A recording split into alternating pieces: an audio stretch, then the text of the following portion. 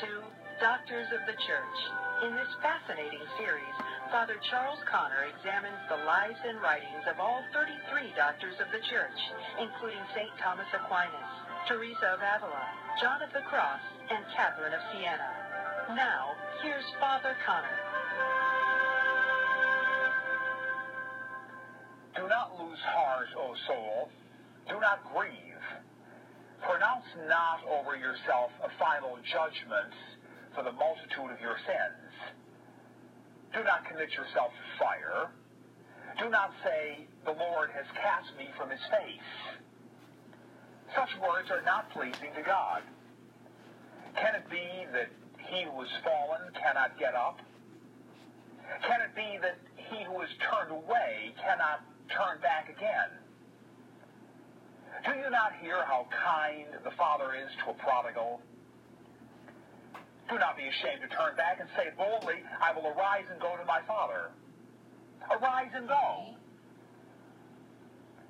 He will accept you and will not reproach you.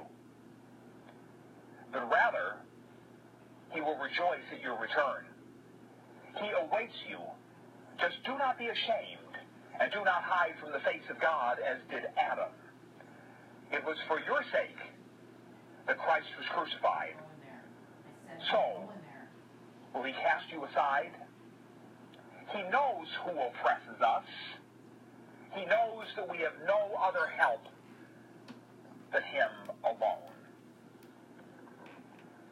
They are beautifully optimistic words when you stop to think of it. They tell us what repentance is really all about. They were written by Ephraim the Syrian deacon. And Ephraim the Syrian deacon was one of the doctors of the church who was officially proclaimed in the decade of the 1920s. There were three of them in that decade.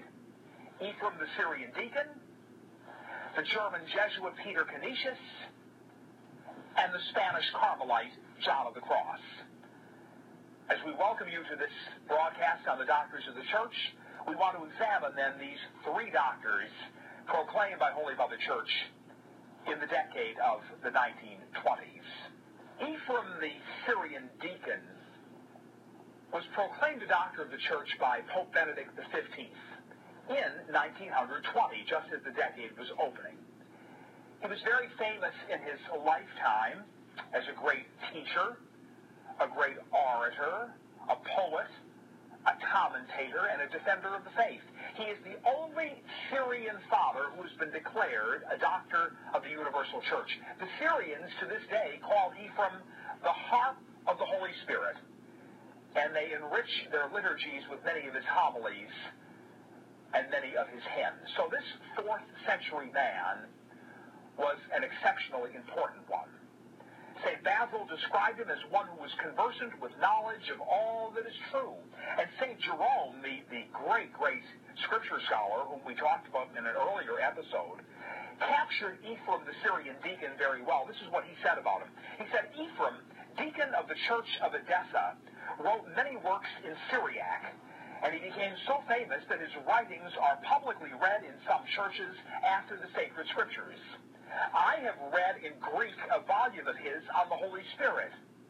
Though it was only a translation, I recognize therein the sublime genius of the man. That was St. Jerome, the great biblical scholar, talking about Ephraim the Syrian deacon. His chief interest, I think, to most historians and students of the church in general, is that we owe to Ephraim the deacon the introduction of sacred songs into the church's public liturgy, whether it be into the liturgy of the Mass or whether it be into the liturgy of the hours, the office as we call it.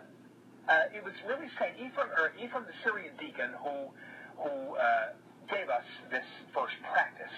He was born, St. Ephraim, about the year 306 AD in Mesopotamia, which was an area that was still under Roman rule. In all probability, his parents were pagan, because at the age of 18, when Ephraim decided to be baptized, they were anything but happy about it. He was a very religious young man. He became quite friendly with a bishop, and he accompanied that bishop to the Council of Nicaea in 325 AD. Much of Ephraim's life was spent living in a cave on a rather rocky hill overlooking the town of Edessa. His biographer captures him well and talks about this life in the cave. Here he led a most austere life, sustained only by a little barley bread and a few vegetables. And here he wrote a greater part of his spiritual works. His appearance was indeed that of an ascetic. He was of small stature, bald, beardless, and with skin shriveled and dried up. His gown was all patches, the color of dirt. He wept much and never laughed. Now, I almost start to laugh when I read that. He wept much and never laughed. Sounds like a very, very serious person. I suppose he probably was. Many of the saints, were tremendously joyous. They were laughing all the time. It's curious to me to see, or to hear, rather, a description of a man who wept much and never laughed. Well, he assumed that was his lot in life, one supposes. Considering what he did for the church, he was entitled, I suppose, to weep and not to laugh, because he is a very, very eminent doctor of the church. That cave was his headquarters, but he certainly was not a reclusive man. He was very much concerned with all of the various questions that affected the church, especially the church in Edessa. He called Edessa the city of blessing, and he exerted a great deal of influence there. Once again, his biographer notes, he frequently preached there in Edessa, and when, with fiery eloquence, he treated of the second coming of Christ and of the last judgment, the sobs of the congregation nearly drowned his words. So he was a very, very effective preacher, to say the least, and a very active and influential man in the town where he lived. The last time that Ephraim seemed to take part in public affairs was during the winter of 372-373 AD. And when he did go out to take part in public affairs, he engaged in a work that must have overtaxed his strength and probably even contributed to his death. The account of what he did is interesting. There was a famine in the land, and his heart was wrung by the sufferings of the poor. When rich men excused themselves from opening their granaries and their purses on the plea that no one could be trusted to make a fair distribution, he offered his services, and they were accepted. He administered the large sums of money and the stores entrusted to him to the satisfaction of all, besides organizing a relief service which included the provision of 300 liters for carrying to the sick. Well, in his day, Ephraim the Syrian deacon was a very prolific writer. And of the works that have come down to us, some of them are written in the original Syriac language. Others are in Greek or Latin or Armenian translations. What kind of works did he write? Well, first of all, he wrote exegetical works, the study of Scripture. He wrote polemical works, doctrinal works defending the faith, and he even wrote poetry. His scriptural commentaries included practically all of the Old Testament and much of the New Testament. A critique of his work, whatever kind of work we may want to be talking about, was given some years ago by a modern-day student of Ephraim, and this is what he writes. What impresses the reader most is the realistic and humanly sympathetic spirit in which he discourses of all the great mysteries of man's redemption. He seems to have anticipated that attitude toward our Savior's physical sufferings, which does not notably manifest itself in the West before the period of St. Francis of Assisi. Well, St. Francis of Assisi in the West was going to be much, much later than Ephraim the Syrian deacon in the East. And he is anticipating by his writings, bringing someone into close proximity with the sufferings of Christ. It's a tremendously talented writer who can do it. And obviously, Ephraim the Syrian deacon was that tremendously talented writer. The date of his death comes down to us by the Chronicle of Edessa, and the best of authorities say that he did indeed die in 373 AD. There is some dispute about it, but for the most part, I think it's probably safe to say that he left this world in the year 373 A.D. Well, 5 years after Ephraim the Syrian deacon was proclaimed the doctor of the church, the successor of Pope Benedict XV, who was Pius XI, had the occasion to name his first doctor. Pius XI would name 4 doctors of the church in the course of his pontificate, and of the 4 doctors he would name, 2 of the doctors were Jesuits. The first Jesuit doctor we would concern ourselves with, of course, was the German Jesuit, St. Peter Canisius. But in naming not only Canisius, but another Jesuit who we will look at in a succeeding episode, Pope Pius XI was saying something about the Society of Jesus. He was saying something about the enormous contributions that they had rendered to the church. He was talking about the universities that they founded, the books that they wrote, the articles and journals that they published, the tremendous defense of the faith the Jesuits gave from the time of their inception under St. Ignatius of Loyola, the fact that they took that 4th vow of loyalty to the Holy Father and willingness to go wherever their Jesuit superiors sent them because the Jesuit superior was reflecting the attitude of the vicar of Christ. All of these things come into play. So Pius XI was making, in 1925, a very strong statement in the naming of St. Peter Canisius as a doctor of the church. Peter was actually born, we refer to him as a German Jesuit. He was actually born in 1521 in a small town in what would be Holland today. It was then a German Reichsstadt, and it was located in the Archdiocese of Cologne. As Peter Canisius describes his early life, he says that as a young man he wasted time. Now, he may have wasted some time, but when you stop to think that he took his Master of Arts degree at the University of Cologne at the age of 19, it's a little hard to see how he could have been wasting time. He came from a very well-to-do family. His parents wanted him to be a lawyer. They wanted him to have success in the world. So just to please his parents, he decided that he would go to the University of Louvain in Belgium and for a brief period of time study not civil law, but rather canon law. So he went to the University of Louvain, he studied canon law for a brief while, knew that the legal profession was not the profession that he wanted to follow, and decided that God had indeed another plan in store for him. That plan was ordination to the priesthood, and most particularly it was ordination to the priesthood in the Society of Jesus. The society was quite new when Peter Canisius entered it, and the way he entered it was through the influence of Peter Faber. Now, Peter Faber was one of the original Jesuits who had formed the Society of Jesus, or the Company of Jesus, as they were called, with Ignatius Loyola. And Peter Faber became an extraordinary preacher, and he was preaching through many of the Rhineland towns in Germany. Well, Peter Canisius went to hear one of the sermons of Faber in the German town of Mainz. And he knew right then and there that not only did he have a vocation to the priesthood, but he had a vocation to the Society of Jesus. And so he presented himself to the Minister General of the Jesuits, and he was rather quickly admitted to the Society of Jesus. And shortly after his ordination to the priesthood, he was asked to go to the German town of Ingolstadt. There was a request by Duke William IV. The request was made by the Duke to St. Ignatius Loyola. He said, will you please bring some of your Jesuits here to this university town of Ingolstadt? It has been totally corrupted by the heresies of the Reformation, and I want a strong Catholic influence brought to this university town. So that's exactly what St. Peter Canisius did.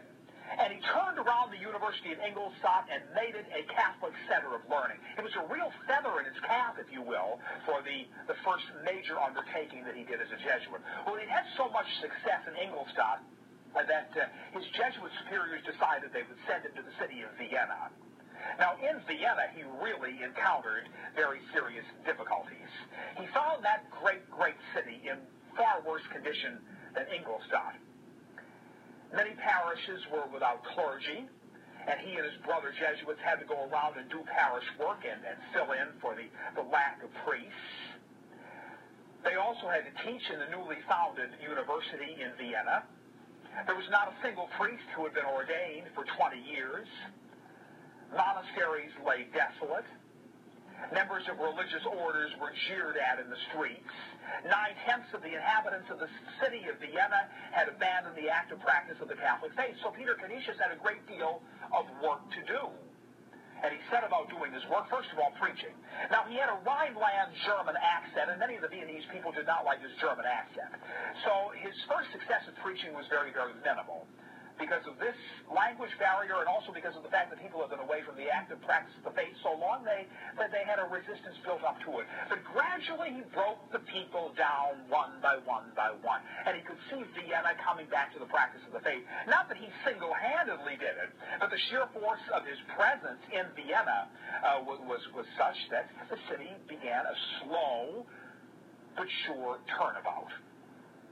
From Vienna he went to Prague, and he accomplished much the same in Prague. He also wrote a magnificent catechism of the Catholic faith. It ranks for the Catholic Church in post-Reformation times just as strongly as Luther's Lutheran catechism did for the Protestants. In other words, the Catechism of St. Peter Canisius was a defense of the Catholic faith in refutation, of course, of Luther and of the various Lutheran doctrines that were being spread around. Luther's catechism was enormously influential for the Reformation. Peter Canisius' catechism was enormously influential for the Counter-Reformation. Is it hard to see, then, why this German Jesuit, Peter Canisius, would have been declared a doctor of the Church? 1 year after Pope Pius XI declared Peter Canisius a doctor of the Church, in 1926, he bestowed the designation of doctor once again. This time not on a Jesuit, but rather on a Carmelite, a Spanish Carmelite known to the world as St. John of the Cross. John of the Cross is someone who has influenced many, many, many souls, thousands, millions of souls through the generations. He was born in the year 1542 in Old Castile, studied at a catechism school, as it was called, and then went to the Jesuit college in Medina, where his family had moved after his father died. As we know so well, he did not enter the Jesuits. Rather, he entered the Carmelite Fathers in the same town. As a Carmelite, he continued his studies at Salamanca and was ordained to the priesthood in 1567.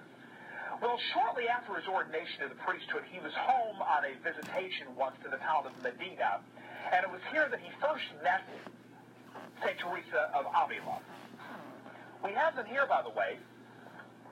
Here's John of the Cross. And if we come over just a little bit to the left, Teresa of Avila. So we have them both beautifully depicted here on this set. Well, when John of the Cross first met Teresa of Avila, he said, I would like to enter a religious community that will give me a much more strict discipline and prayer life than the Carmelites are doing. I want to be a Carthusian. And St. Teresa of Avila listened very carefully to what John of the Cross said, and this she said in reply, do not be a Carthusian. Help me in my efforts to reform the Carmelite order. That is how we got the beginnings of the Reformation of the Carmelites under John of the Cross and Teresa of Avila. It was Teresa of Avila persuading this young, newly ordained Carmelite priest to join her in her reforming efforts. One commentator takes up the story, one biographer of John. He says this: reform and renewal always have their enemies. The constant power of evil, well-intentioned people who are misinformed or unwilling to change, men and women who gain power from religion and are reluctant to let it go, and perhaps most insidiously, those whose apparent reforming zeal masks self-interested motives. Not everyone was enthusiastic about the Teresian Carmelite reform. Both Teresa and John had their critics, and opponents were numerous. Many alarming rumors circulated about what the discalced Carmelites were up to, and not all of Teresa's followers always behaved admirably. During the Reform, there were not only clashes between the discalced Carmelites and their parent order, the primitive or ancient observance Carmelites, but also there were conflicts between Roman, imperial, and Carmelite authorities.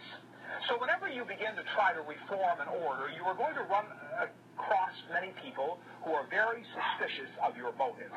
What St. John of the Cross and Teresa of Avila wanted to do in the formation of the Discalced Carmelites, as opposed from the ancient order that had become somewhat lax, was to infuse the Carmelite order with a renewed spirituality.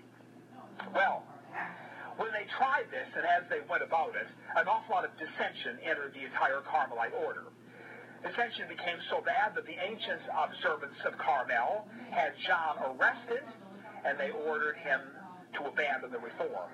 He refused, and they had him imprisoned in Toledo. He was subject to many, many hardships and to great sufferings. Finally, he was able to escape.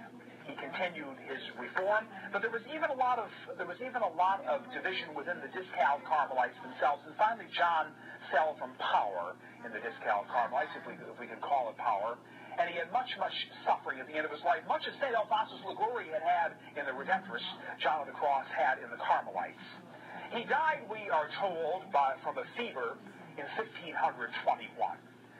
Well, he was much, much preoccupied in the course of his life with events in the Carmelite order, but certainly we know that he was remembered for much more than just his reform of the Carmelite order. He is remembered for three magnificent books: The Dark Night of the Soul, The Spiritual Canticle, and The Living Flame of Love. The teachings that one finds in these three magnificent spiritual works give the impression of a person with a very, very unified vision. Often in life, we tend to separate our natural life from our supernatural life. We separate our interior life from our exterior life. We separate our spiritual life from our material life. What St. John of the Cross was trying to do in all of his spiritual works was to integrate all of these aspects of our life into one unending search for union with, or search, I should say, for union with God. One unending search for union with God, in which you interspersed all of the activities, spiritual and material, natural and supernatural. There was nothing of your life that was excluded from your ongoing search for union with God. As he writes, "The soul enamored of the Word, her bridegroom, the Son of God, longs for a union with him through clear and essential vision. She records her longings of love and complains to him of his absence." So the spiritual life, then, is a constant source of union with God, in which seekers not only find God, but they find their true selves. And the magnificent part of this spiritual journey, in which one is seeking out God and one is finding his or her true self, the magnificent part of it all is that there is not a single soul in the world who is not invited to begin the search. Every soul in the world is invited to begin this magnificent search. God gives many souls the talent and the grace for advancing, John writes. And should they desire to make the effort, they would arrive at this high state. John of the Cross wrote much of his work for Discalced Carmelites, naturally, but there is also something in it for everyone. There is something in it for all the members of the laity. Because the call for union with God is something that we are all called to. What was he talking about?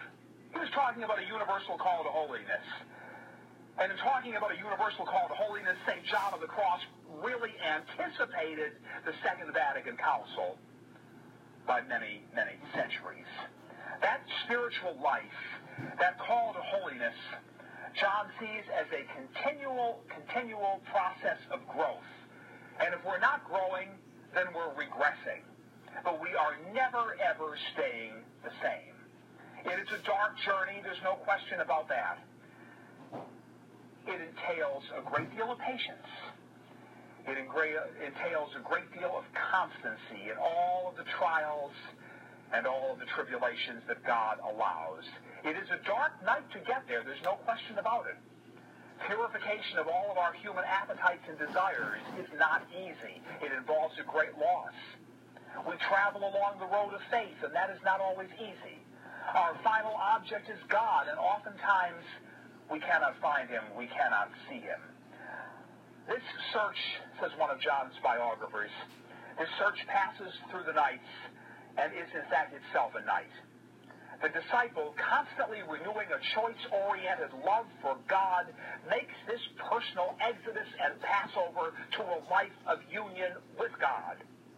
The end of the search is the transforming experience of union with God and of personal renewal.